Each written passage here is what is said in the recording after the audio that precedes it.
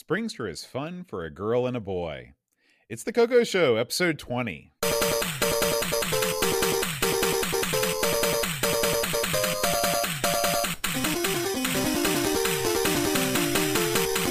Hi, everybody. Welcome to the Coco Show. I'm John.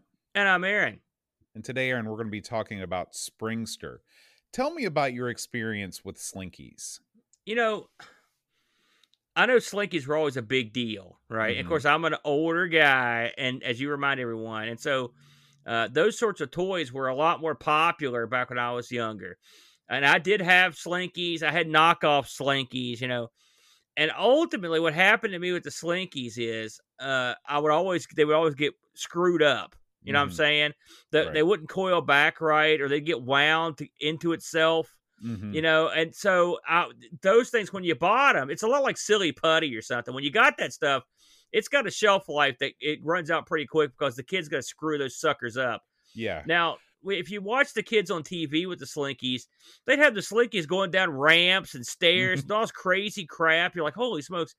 In real life, man, you spent most of your time like begging the Slinky to do 1/8 of the cool stuff it could do, and I never had much luck with the Slinky. If you were going to rank, your classic children's toys from your era, of course, you have the hoop and the stick. Yeah, you've got the hoop the silly and the stick. Putty.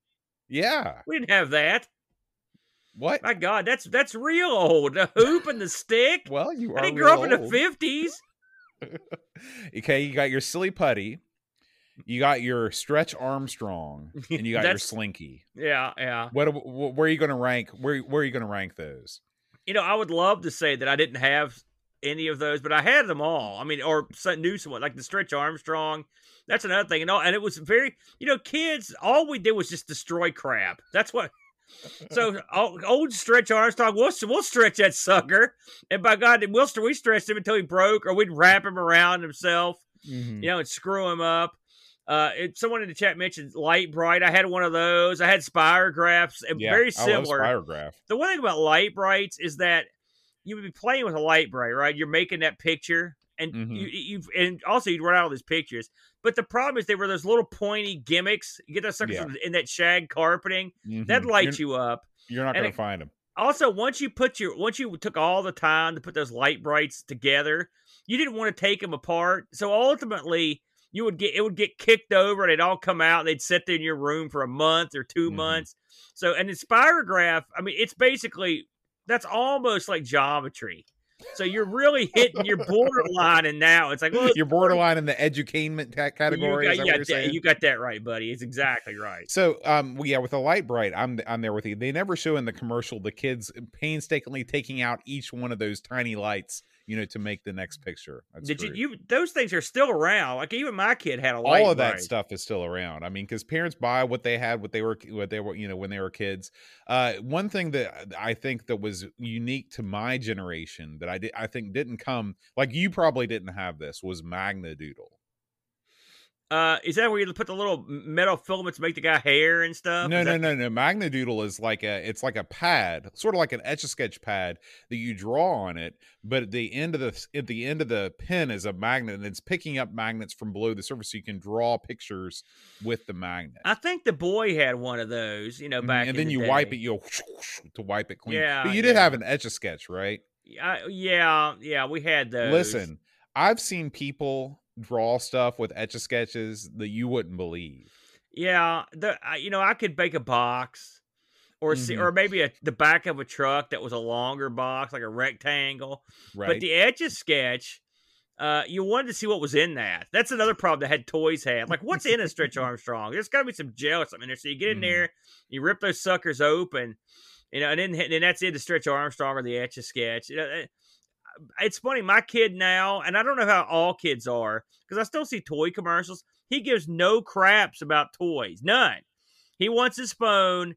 He wants his Switch. He wants his Nintendo 3DS. That's pretty much all he wants, his computer. So, I mean, toy manufacturers, I can see why Toys R Us went out, because those days are over, man. The Slinky, and I don't think Slinky's coming back. He'll be around for nostalgic purposes, but there's going to be a big Slinky comeback anytime soon. Maybe they'll get into NFTs. That's the next step. Oh, geez. Don't even go there. All right, Aaron. Enough of this banter. Let's talk about Springster for the Tandy color computer. You know, it's funny, Boat. I'd always heard of this game on the periphery of, like, I barely knew about it, you know. Mm-hmm. And so when I looked into it this week, everyone else on Earth was exactly like me. Like, this game did exist. But that's pretty much where the knowledge ends on the old Springster. But let's get into it as best we can. This was a Tandy Color Computer 3 exclusive, Boat, Right. in every sense of the word. You couldn't get it on any other Tandy, and you couldn't get it on any other machine. This was a Tandy Color Computer 3 exclusive, put out by the awesomely named Spectral Associates, Boat. Yeah, Is there big a better name? high profile publisher for the Coco. Yeah, they did a lot of stuff, and then then ultimately I looked into them. I believe they were out of Texas. Ultimately, they just went away. But they were one of those companies. They just went away. Yeah. And of course, Radio Shack published this. This came out in '87, Boat. So this is a real early Coco 3 title. In fact, before we get too deep into it, I actually when I got my last big load of stuff, I own this game. There it is. If you're wondering what the Springster looks like, and it actually has. What I like about it is if you look, you can actually see the instructions are painted on the cartridge. Look at that. What a strange way to paste that on there, where the artwork overlaps over the label part, over the spine of the. Yeah, I get the feeling that they just didn't give a crap about it. You get that feeling with a lot of Coco stuff. Well, how many cartridges have you ever bought in your whole life that had the instructions it's got the pitch written on it right on the front? So, what it probably was, the Coco boxes, maybe they just, of course, it did have an instruction book that sat in front of it. So I don't know why they did that. It's very odd. So, this, of course, required the 128K. This supports 1 or 2 players in hot seat, which is kind of neat. So when you load this game up, it asks you if it supports the composite or RGB setup, which is nice. It also asks how many players, and you have a skill level between 1 and 3, which is nice. And so then it draws the board. Now, the board on this, it's very, if the Spectrum had a few more colors, this was the kind of board you might get, isn't it, Bo? It's kind of that because isometric almost. It's isometric, and the board is, mostly blue and white. The walls of the structure are blue, and then the squares are white. And then, of course, you've got the colored squares. Yeah. This game, when you boot it up, a lot of people mistakenly think to themselves, hey, this looks like a Q*bert. I mean, first of all, the Coco facilitates clones. So when you see something, the first thing you do is try to figure out what they're ripping off almost every time, right? And so you're like, well, what is this? It looks sort of like a Marble Madness or a Crystal Castles. But I don't think I've ever played a game like this. This is unique. This is a unique game. There's not a lot of games for the Coco that you can really say it's a completely unique idea. This is one of them. That's true. So you play the Springster, and the Springster is a slinky. Let's call it what it is. There's a generic term for what that toy is. A spring-based device. Spring-based toy. And the Springster roams around this isometric maze. And you have to obey the laws of the Springster, which are you can go down 1 level or up 1 level, but you can't go up more than that. So there are plenty of times where you'll come across a ledge that's like 2 or more levels. You've got to go around and find a way up or down. All right, that's the way it is. Just like a real slinky. The slinky can down 1 stair, but if you try to put the slinky down 2 or 3 stairs, it just falls to its death. That's right. In this game. Now, unlike slinkies, this slinky can actually travel upstairs as well. Yeah. So the play field, Boat, and this is according to the documents, is composed of 256 squares. Okay, a lot of squares, Boat. Yeah. And on top of these squares, you're going to get several different things. They're either going to be a blank white square, or there'll be an item. Now there are 8 items that could be in this thing. You've got a flask, a ring, a candle, pot of gold, crown, diamond, scepter, and then if you get to certain levels, you can get a melon. Okay, which we'll get to that. You've also got bad guys that are going around. You've got, and these guys aren't on every level, I don't think. You've got Blork, Stomper, Hoodmaster, Spudman, and Assassin. And these guys roam around. Okay, so now this game gets complicated in terms of what's going on. So I'm going to I've got the rule book here because I had to have the rule book open when I played this because I've tried to play this without the rule book. it's way too complex. I'm Yeah. assuming you did the same thing. Well, So I always go to the rule book with these Coco games because you never know what's lurking. right. So I mentioned that you've got all these squares. Most of them are white, but occasionally you'll see a colored square. And different colored squares do different stuff, okay?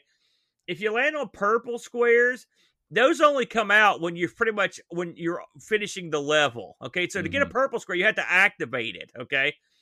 Red squares will activate the purple squares to open, but you've got to have the pot of gold in your possession when you touch the red square to open the doorway. The gimmick in this game is that the purple squares lead to interdimensional doorways. All right. It basically that's how you get to the next level in common parlance. Right. If you've got a zap, there's a little the word zap is written on the screen. If you walk onto a red square and you hold your button, it will zap anything else in the game that's on that square, on a red square. So that's a way to kill some of the enemies. And then the zap has I think it's like a 30-second reset timer. All right. So, and it's funny because if you think about it, that isn't a huge help. No, because you are constantly pursued by your foes in this game. Right. And if you're just hanging out on a red square waiting for other things to be on a red square, that's not the most efficient use of your time. Then you've got green squares. All the bad guys on green squares are killed when you land on a green square. Yeah, the green square is where you want to be hanging out more often. And the green squares are also, I believe, more plentiful. Or maybe there's an equal number of squares. Well, I don't know. Eventually, if you land on eventually the green squares will turn black. They'll run out of juice. If you land on a permanently black square, you die. So they turn the tables. Right. All right. Now, then you've got the dark blue squares. Those can have hidden prizes in them. If when you go on those, and they can have a hidden prize. If you're holding the emerald ring and you move on one and hit the button, you can make it throw the enemy that's chasing you off your trail. Does this sound complex? It is. It's incredibly complex. Then you've got the light blue squares, though, and on those, that's basically like where the bad guys come out from another plane on the earth. So they're basically like bad guy generators. If you hit the fire button when you're holding the candle and move on to a light blue square, it'll make you invisible to all the bad guys except the Hoodmaster. Okay? Now, can you tell the difference between the Hoodmaster and all these other guys? Probably not, because these guys are pretty small. So I'll try desperately to figure out who was who, and who knows? I don't know who it is. Now, each treasure has a different point value, and if after you go through the maze on I think it's level 8 and on 16 and 24, but on certain mazes you can get the melon, which is ultimately what you're going after. Which is stupid. I mean, who decides to make the melon the ultimate prize when there's a pot of gold, a magic scepter, an enchanted ring? If you think about it, Boat, and in the land where there are 100,000 crowns and pots of gold, that melon's worth a lot because you ain't going to be eating a pot of gold. You got a good point. And it's not like there's a McDonald's right here that says now accepting gold. So melons, turns out, are pretty valuable. So ultimately, the goal of this game is to get off the maze and get to the maze, like the 6th maze in, I think it is, where you can get the melon, and then you sort of go in reverse through the mazes to get the melon out of there. Okay. This game also has a timer, and I should mention on the side a big hourglass, and so you've also got to contend with that, and you also have to get treasure at a certain amount of time too. This game has too many rules, I guess is where I'm going here, Boat. Give me your thoughts on I know you read this book. Here's the thing. There's a lot to remember, but you don't have to remember everything all the time. You can't. That's impossible. Yeah. What you need to remember is that you need to get the pot of gold, you need to land on a red square, and then you need to go to the purple square to get to the next level. Okay, that's really all you need to know. Now, you're not going to be able to get out of the level until you collect all the items. So you got to collect all the other items as you go. Yeah. But all the rest of that stuff, like the zap stuff and knowing what squares like the other hidden treasures are on and stuff like that, the whole thing about throwing the guys off your path with whatever square that was, I never paid attention to any of that stuff. You can still have fun with this game without knowing all the rules. And there's something to be said for having a complicated rule set that isn't absolutely necessary that you need to be familiar with in order to enjoy the game. That said, it was like this guy knew he was only going to be making one game in his life, and by God, he was going to throw every single idea he had in there. It reminds me of those board game competitions when you go to CharCon. It's like some Yeah. guy, this is his first game, so it's going to have cards, dice, a spinner. It's going to have everything. That's right. This That's guy right. went to It's a work. worker placement, resource management, trading simulator, space trucker game. So here's the hidden hilarity to this game, and you sort of touched on it. You've got blue squares. You got light blue and dark blue squares, green. You got orange. You've got different treasures that activate the squares in different ways. You got 5 or 6 different bad guys, right? You've got levels where you have to get a melon. All right, you've got a zapper, a timer, okay? You've got all this stuff, this big complicated mess. And yet this game somehow finds a way to actually be kind of good, because I actually enjoyed the game. After saying all that stuff, I did enjoy the game. And I'm much like yourself, Boat, with the because again, I owned it, but I never really played it.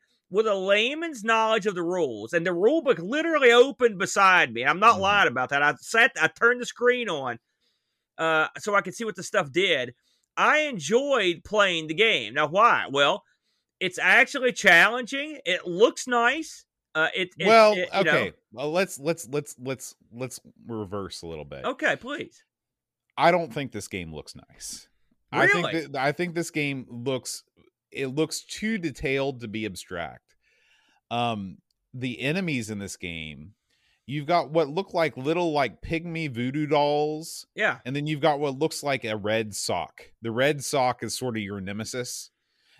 I don't believe I'm surely the instructions name these creatures. It did. I read the names, but you got your the Blork. The Blork is like a guy with his little hand sticking out like this, and then you got the Stomper, which is the shoe. That's the sock you were talking about. Now, what's the owl looking thing? Well, that's the Spud Man. Oh, of course. Listen, what a name! Then you've got the Hood Master. These are all this is like someone started their own like minor league wrestling promotion. I think tonight the Stomper's taking on the Hood Master with the Spud Man cornering him. And then you've got the Assassin, like I said, in Blork. It's just like, it's like a small time promotion run out of like cross lanes. Yeah. The problem is that the graphics are just too low fidelity to really get a sense of like what these guys are. And as a result, it just makes it look very sort of childish and simplistic. I'm not a fan of the way the enemies are rendered in this game. I think the spring looks cool. Yeah. I got no problems with the way that the levels are laid out, but you either got to make the enemies look a little bit more simplistic, or maybe somehow up-res everything, which I guess maybe you'd have to make the board smaller to make. And so I don't know, that to me kind of cheapens the game. The enemies are not animated. They sort of just kind of blunder around. They disappear and reappear. It's totally different than Q*bert, which there are natural comparisons to be made, where you see the enemies bouncing around in Q*bert. Like when you see the little spring thing in Q*bert and it's bouncing around, it looks like a cartoon. But this is very primitive. Primitive. I think listen, there's a lot moving around. Yeah, there's a lot. I think it's okay, but I think there were sacrifices made. Well, though. Like, these bad guys aren't just listen to this, okay? And you may not have read this. These different bad guys are completely different. Like, for example, the Hood Master, he only comes directly at you when you're invisible. Otherwise, he just wanders around. The Spud Man creates new bad guys, right? The Assassin causes up-down doorways to close. Yeah. The Spring Stomper. He don't just get me wrong. You. That's cool. They made all the bad guys totally different. I think my only complaints are with the looks. The enemy personality types. That's insane. That's awesome. That's super cool. I think that. Listen. Yeah, it's a lot. It reminds me sort of like Sensible Soccer. You've got these tiny little guys that are so small. It's not like there's a boatload of detail. Right. Imagine, like, if you're listening to this and you can't see what we're looking at, imagine the Sensible Soccer guys moving, sort of just kind of floating around this grid. That's what you've got. This is almost like, now this is gonna. This reminds me of like, the Plains of Hell, right?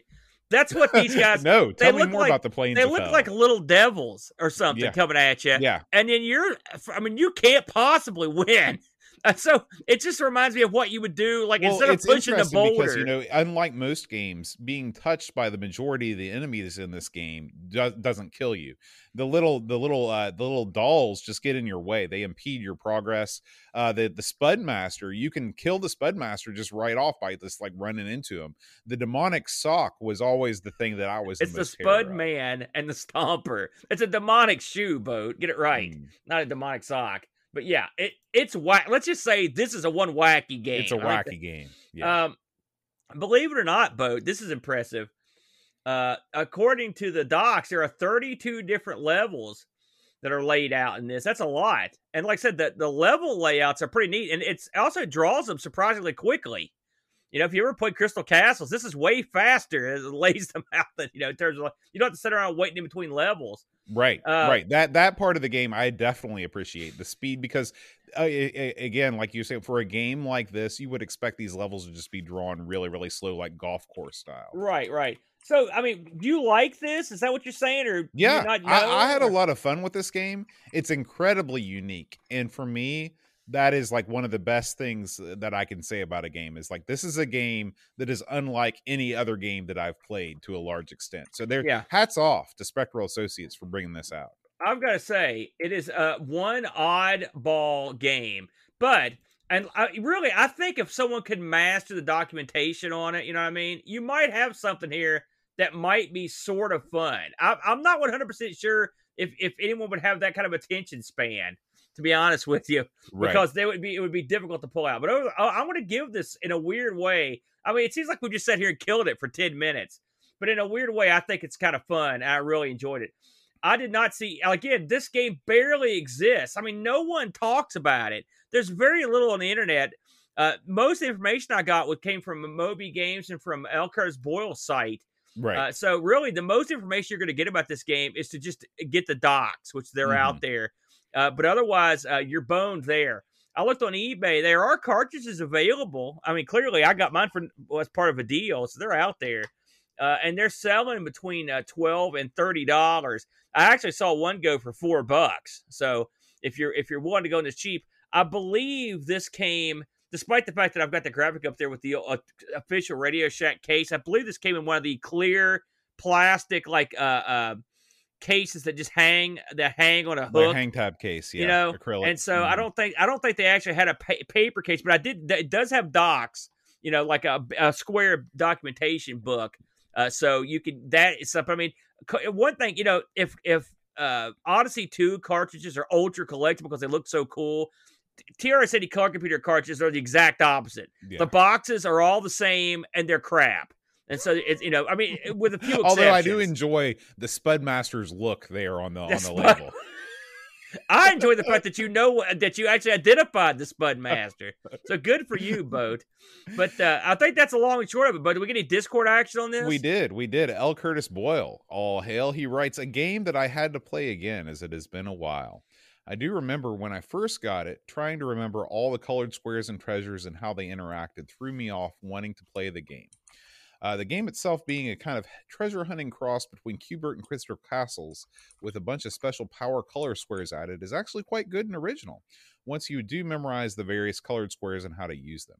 You can get away with a few basic rules, collecting all the treasures, including the ones you have to unhide by doing various things, blah, blah, blah, blah, blah. Quite enjoyable once one gets the hang of it. I give it a 7.5 out of 10, mostly for originality. The sound is minimal but functional.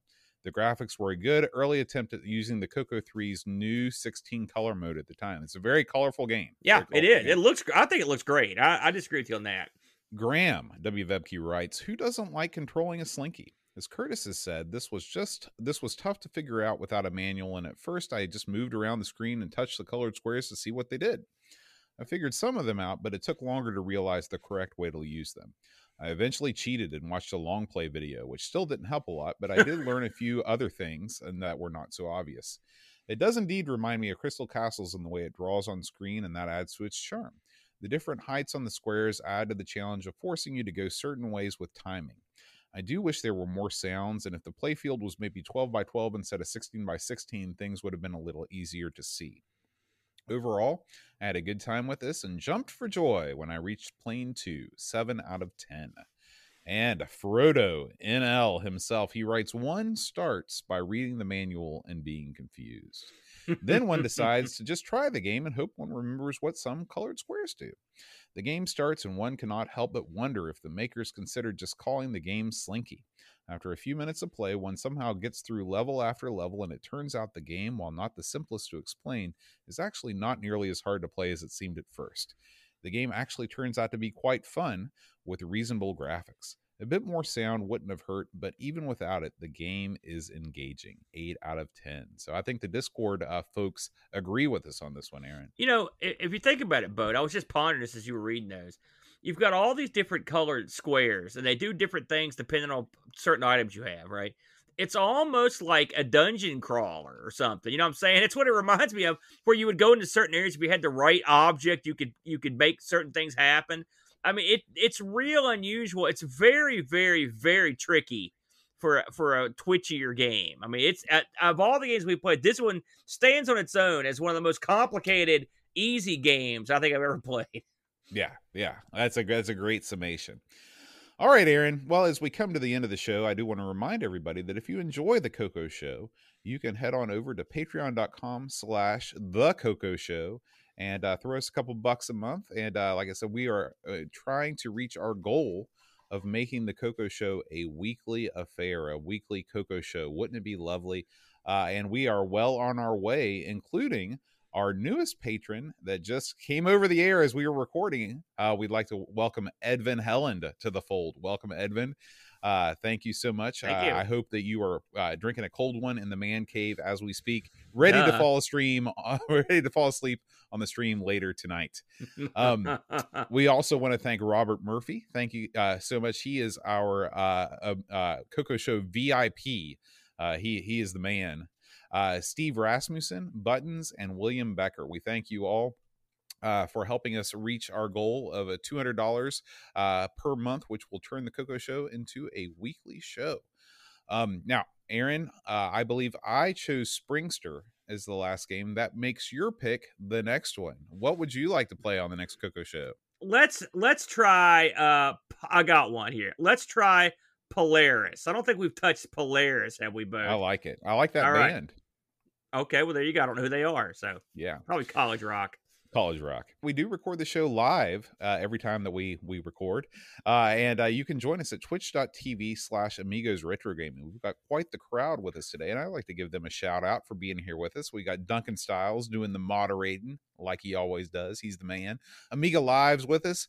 Atten, Beach Bum, Bike Me, Bitstorm, Canadian Retro Things, a big Coco guy himself, Carbon 14, XYZ, Christian Russell is with us, Cobrian, Commander Root, Christian Ornty, Dave Velociraptor from Scotland, he's with us, Delamort 78, Edvin Helland broadcasting from the Man Cave, Exile in Paradise is with us, Feet, of course, Frodo and L, Hamo 1, Boss Man, I am Paul H, Level Lord, Jason Warren's Cool 1978, L, Curtis B, Mitsuyama, Mr. Cola, Oram, Picard 2010, RetroRewind.ca, Rob O'Hara, Super Tech Boy, Tom Toms, VNK, Vigoro Pros, Wide World of Retro, Wing Chun Wolf, and Z9K9. Thank you guys so much for hanging out with us this afternoon.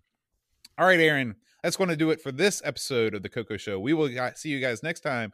Until then, all hail L. Curtis Boyle.